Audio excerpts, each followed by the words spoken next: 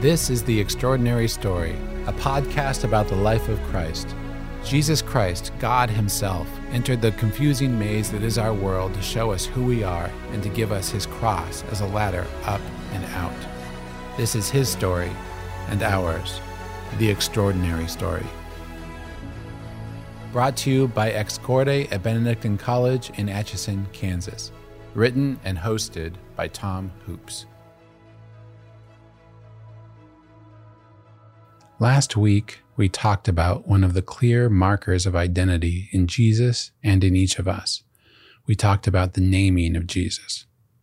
At the same time Jesus is circumcised, he's marked as a Jewish person. And then weeks later, he's presented in the temple at the purification that his mother and father had to undergo according to the law to re-enter the temple after childbirth. So you see all the markers of a human being coming into play right away. Our names mark us and connect us to the family. Our souls and bodies are one, and so the Jewish religion and following it, the Christians take our bodies very seriously, marking us and purifying us. Our bodies, our families, our religion, and what we believe about God or reject about Him all identify who we are. The circumcision and naming would have come 8 days after his birth. The presentation of the temple would have come 40 days after his birth. And as the Gospel of Luke tells us, quote, "And when the time for their purification, according to the law of Moses, they brought him up to Jerusalem to present him to the Lord, as it is written in the law of the Lord, every male who first opens the womb shall be called holy to the Lord, and offer a sacrifice according to what is said in the law of the Lord, a pair of turtle doves or 2 young pigeons." So Mary and Joseph are faithful Jews. And being a faithful Jew, when God gives something to you, you owe something back to God. So they gave the first fruits of their crops, the first fruits of their flocks, all went back to God, and the first fruits of their families. This reverses what Lucifer and the angels did in taking their gifts and keeping them for themselves. It's symbolic of what Abraham did, taking his son and offering him back. And it is indeed what God the Father will do with Jesus. So if you can picture the scene, Mary and Joseph would have gone up to Jerusalem from Bethlehem, which is about 5 to 6 miles, a walk that would take about 2 hours, probably less, depending on what the roads were like. If they approached from the southwestern corner, they would have seen what ancient Jewish sources describe, according to Brant Petrie.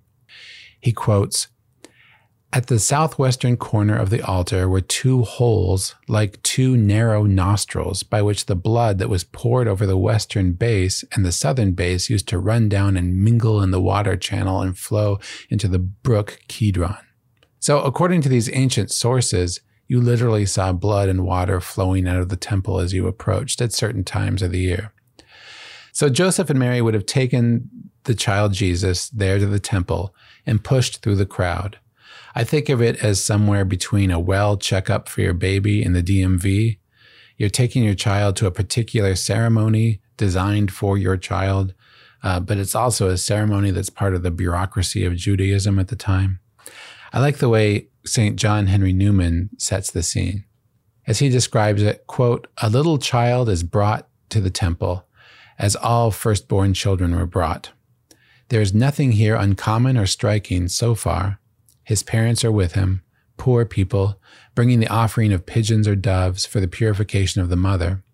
They are met in the temple by an old man who takes the child in his arms, offers a thanksgiving to God, and blesses the parents, and next are joined by a woman of great age, a widow of 84 years, who had exceeded the time of useful service and seemed to be but a fit prey for death. She gives thanks also and speaks concerning the child to other persons who are present. Then all retire. We know what the world thinks of such a group as I have described. The weak and helpless, whether from age or infancy, the world looks upon negligently and passes by." This is how it goes with God. In some explanations of Moses and the burning bush, a number of shepherds pass by, but only Moses has the encounter with God. In this tale, a number of people are passing through the temple, but only Simeon and Anna stop Joseph and Mary. So right away, we see Mary and Joseph embracing organized religion and we will later see their son embracing it too. If that seems strange, it shouldn't. As Purdue anthropologist Peter Peregrine told PBS recently, there are no societies that are a-religious. Belief in the supernatural, in a spiritual world, is a fundamental human feature. It's part of the human condition. This is the case because, just like me, people throughout time have felt that they are caught in a maze here on earth. They long to know how to get through the confusing twists and turns, and they would need to know that they're not random, that there's something more, that there's a way up and out. They have often looked to strange answers, and that's what's happening today. In her book, Strange Rites, Tara Isabella Burton argues that today people hunger for the same things human beings have always longed for, a sense of meaning in the world and a personal purpose within that meaning, a community to share that experience with, and rituals to bring the power of that experience into achievable everyday life. But they're doing it differently, she said. A recent Atlantic article asked, why are so many millennials into astrology? And MTV reported that a third of Gen Z chooses who to date based on astrology. Witchcraft and astrology are no longer ancient superstitions. Now they're 21st century trends among the elite. Everyone is saying, I know I am something more, and I long to find out who I am and what my place in the universe is. Ultimately, the question isn't, should I put my faith in religion or not? It's, what religion should I put my faith in? I tell my kids that, like it or not, they're going to have a religion, so they might as well embrace Catholicism, because when they die and go to heaven, it's Jesus who they will meet, and they want to be part of his religion. At any rate, religion is one of the first archaeological answers to the question, what makes us human? Eastern Orthodox Bishop Callistos Ware said, the human animal is best described not as a logical or tool-making animal or an animal that laughs, but rather an animal that prays, a Eucharistic animal capable of offering the world back to God in thanksgiving and intercession, end quote.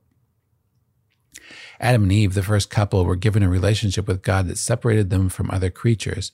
They lost that relationship and have been trying to reestablish it ever since. Animal sacrifices in the temple, like those Mary and Joseph provided for Jesus' presentation, were followed today by our Eucharistic celebration of Jesus' sacrifice. But let's take a brief look at history to understand how this works.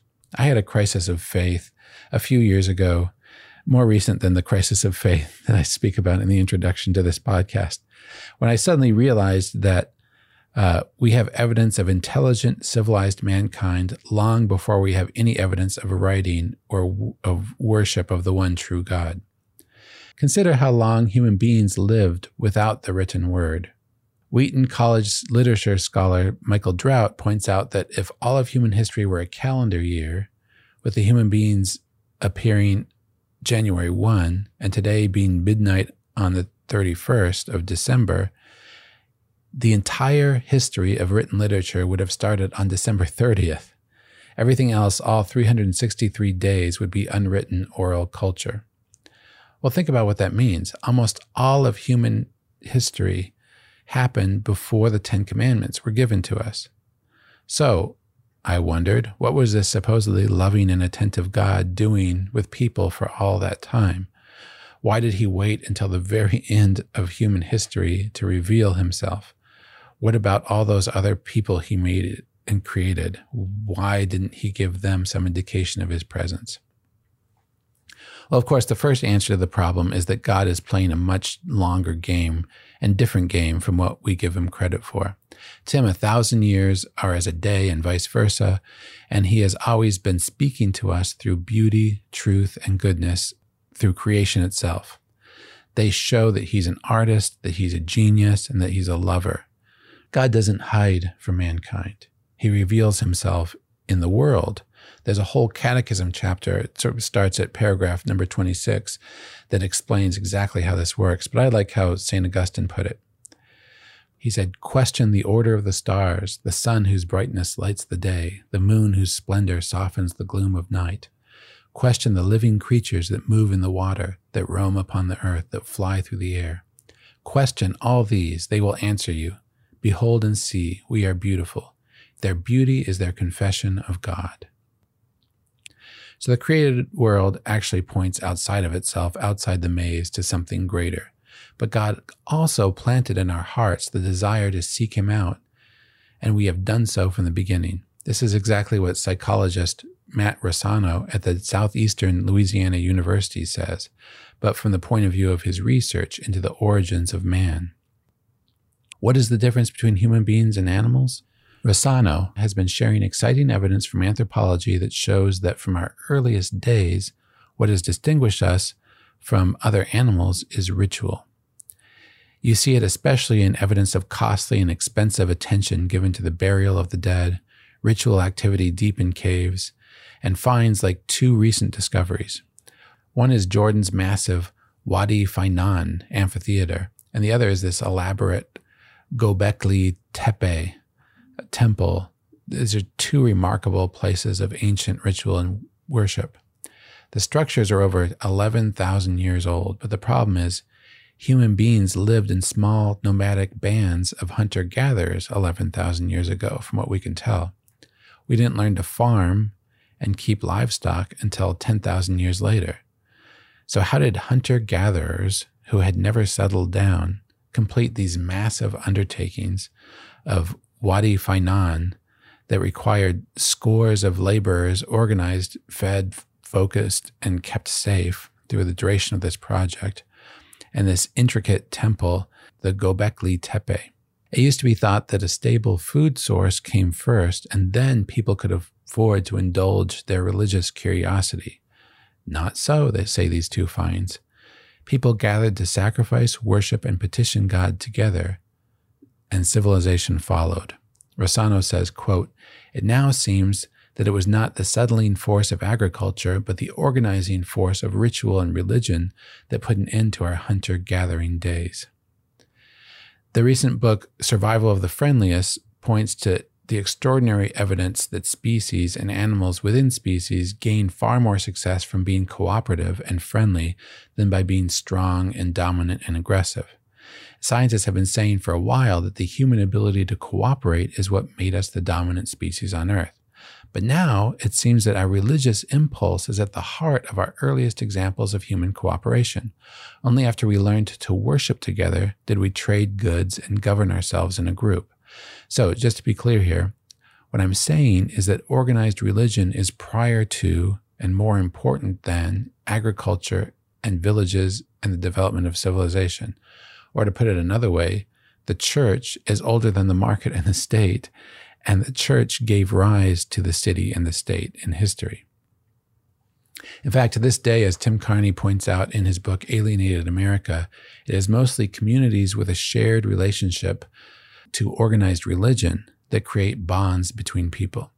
American communities are falling apart except for those that are very rich and those that are very religious. So mankind was shaped by a religious impulse, making God's interaction with us not something that started with the Ten Commandments, but which was there all along. But I still have a faith doubt here. Rossano and others usually describe some shamanistic form of religion that's happening deep in these caves.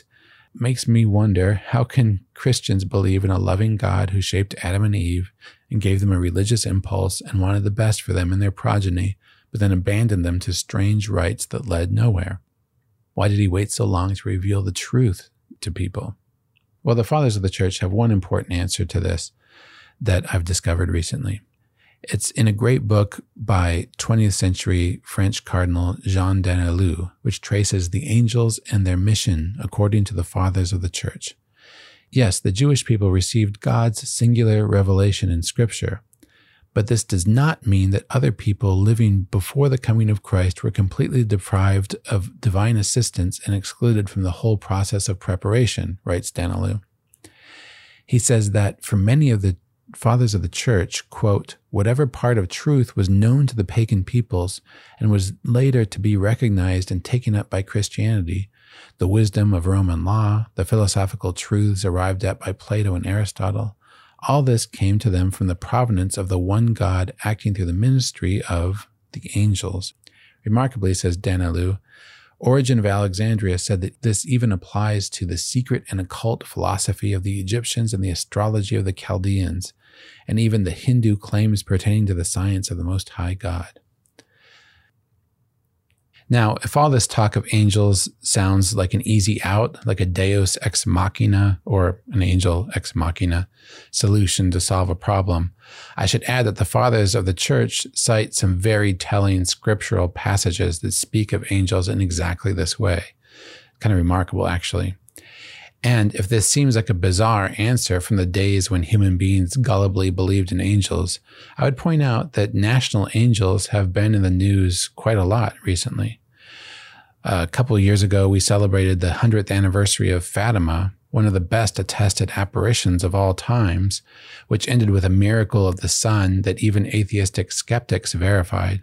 Well, those apparitions began with an angel appearing to 3 shepherd children and calling himself the Angel of Portugal. John Paul II has taught on a couple different occasions that there are such things as national angels. And then in 2022, when the Russians invaded the Ukraine, visions of angels were seen all over the Ukraine and identified by the leading patriarch there as angels guarding the nation. So angels have a long pedigree and a recent pedigree as well. So as the 5th century church father Pseudo-Dionysius put it, the universal providence of the one most high God has, for the salvation of all the nations, entrusted them to angels who are to lead them toward God. So God was with his people all along, even before Scripture. We even see evidence in the Bible that the one true God was giving people true religion before the Jewish religion came along. Abraham meets a priest who calls himself Melchizedek, or king of righteousness. And he makes an offering for Abraham. So this Melchizedek character is much revered throughout the Bible. He's praised in the Psalms and later in the New Testament letter to the Hebrews. But there's just one problem. The first priests sanctioned by God in the Bible happened more than 700 years after Melchizedek, after Abraham, while Moses and the Hebrew people were fleeing Egypt.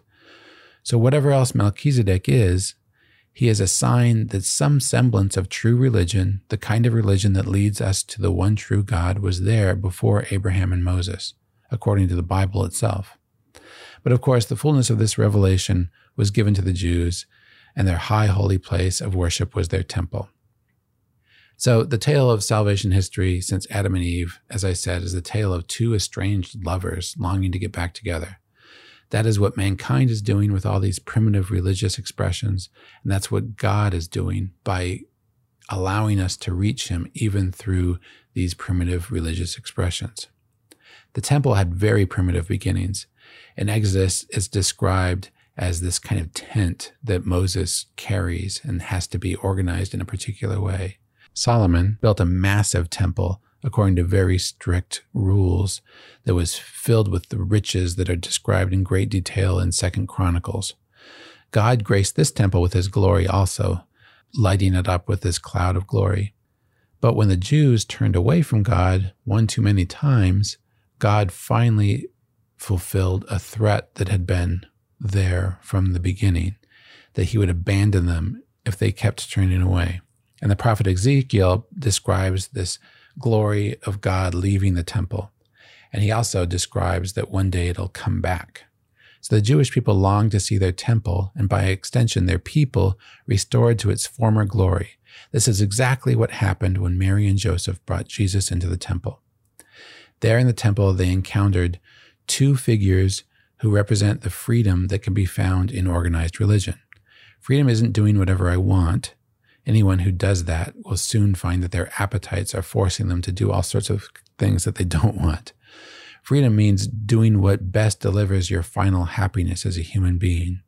And your final happiness as a human being whose soul was created to interact with God is found nowhere in this maze that we're stuck in. It's found in our ability to communicate with God. So final happiness is to realize that you're in a theodrama, God's story, and embrace him there. Simeon is a man who knew he was in God's story. Quote, "It had been promised to him that he would not see death before he saw God's anointed," says the Gospel of Luke. The gospel praises him more significantly than anybody else, besides Mary and maybe John the Baptist. 3 verses in a row associate him with the Holy Spirit. He was righteous and devout, waiting for the consolation of Israel, and the Holy Spirit was upon him. It was revealed to him by the Holy Spirit that he would not see death before he had seen the Lord's Christ. And then he came in the Spirit into the temple. So this is a man filled with the Holy Spirit, with revelations from the Holy Spirit, walking with the Holy Spirit. This is a truly free man. And he's been predicting the consolation of Israel. Perhaps he expected the glory that had left the temple to return. Certainly he was expecting the Lord's anointed to come. Well, he was free enough to notice it when it happened. It was just a typical day in the temple with people coming and going, some with babies, some for other purposes. But Simeon sees immediately how special Jesus and Mary were.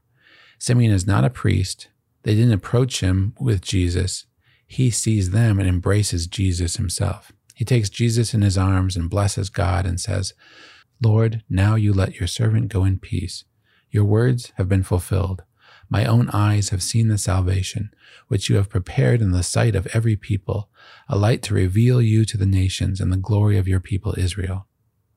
Then he turns to the startled father and mother and tells Mary, "Behold, this child is set for the fall and rising of many in Israel, and for a sign that is spoken against, and a sword will pierce through your own soul also, that thoughts out of many hearts will be revealed." End quote. So this is a great storytelling flourish that also happens to be true.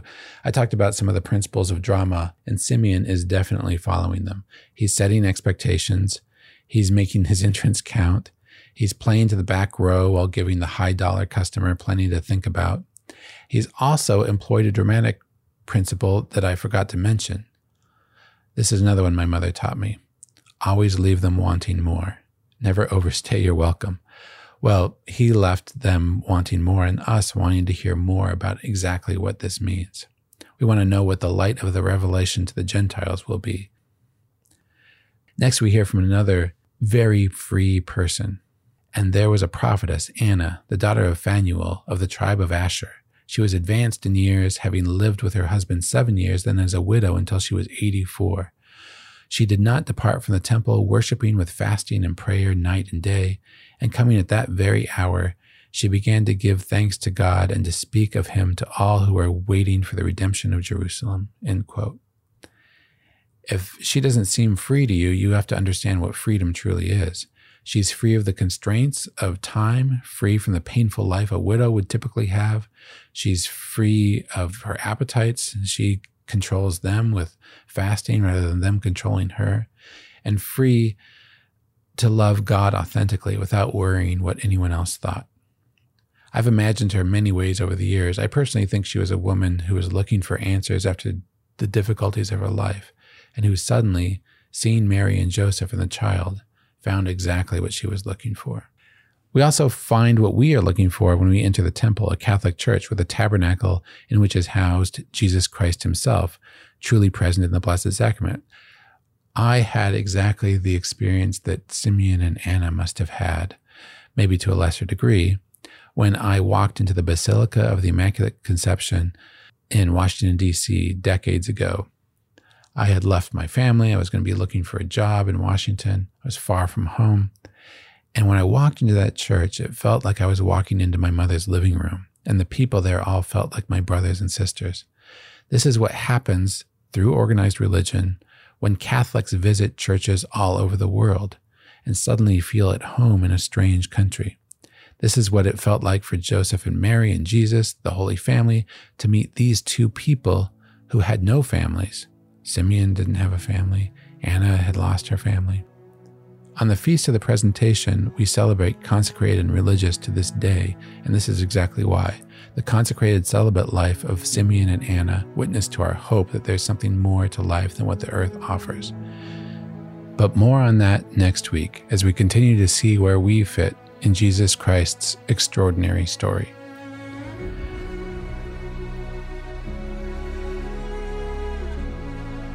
The Extraordinary Story is written by Tom Hoops and produced by Ex Corde at Benedictine College in Atchison, Kansas. Our mission is to produce media that will transform culture in America through Benedictine's mission of community, faith, and scholarship. Visit us at xcorde.org.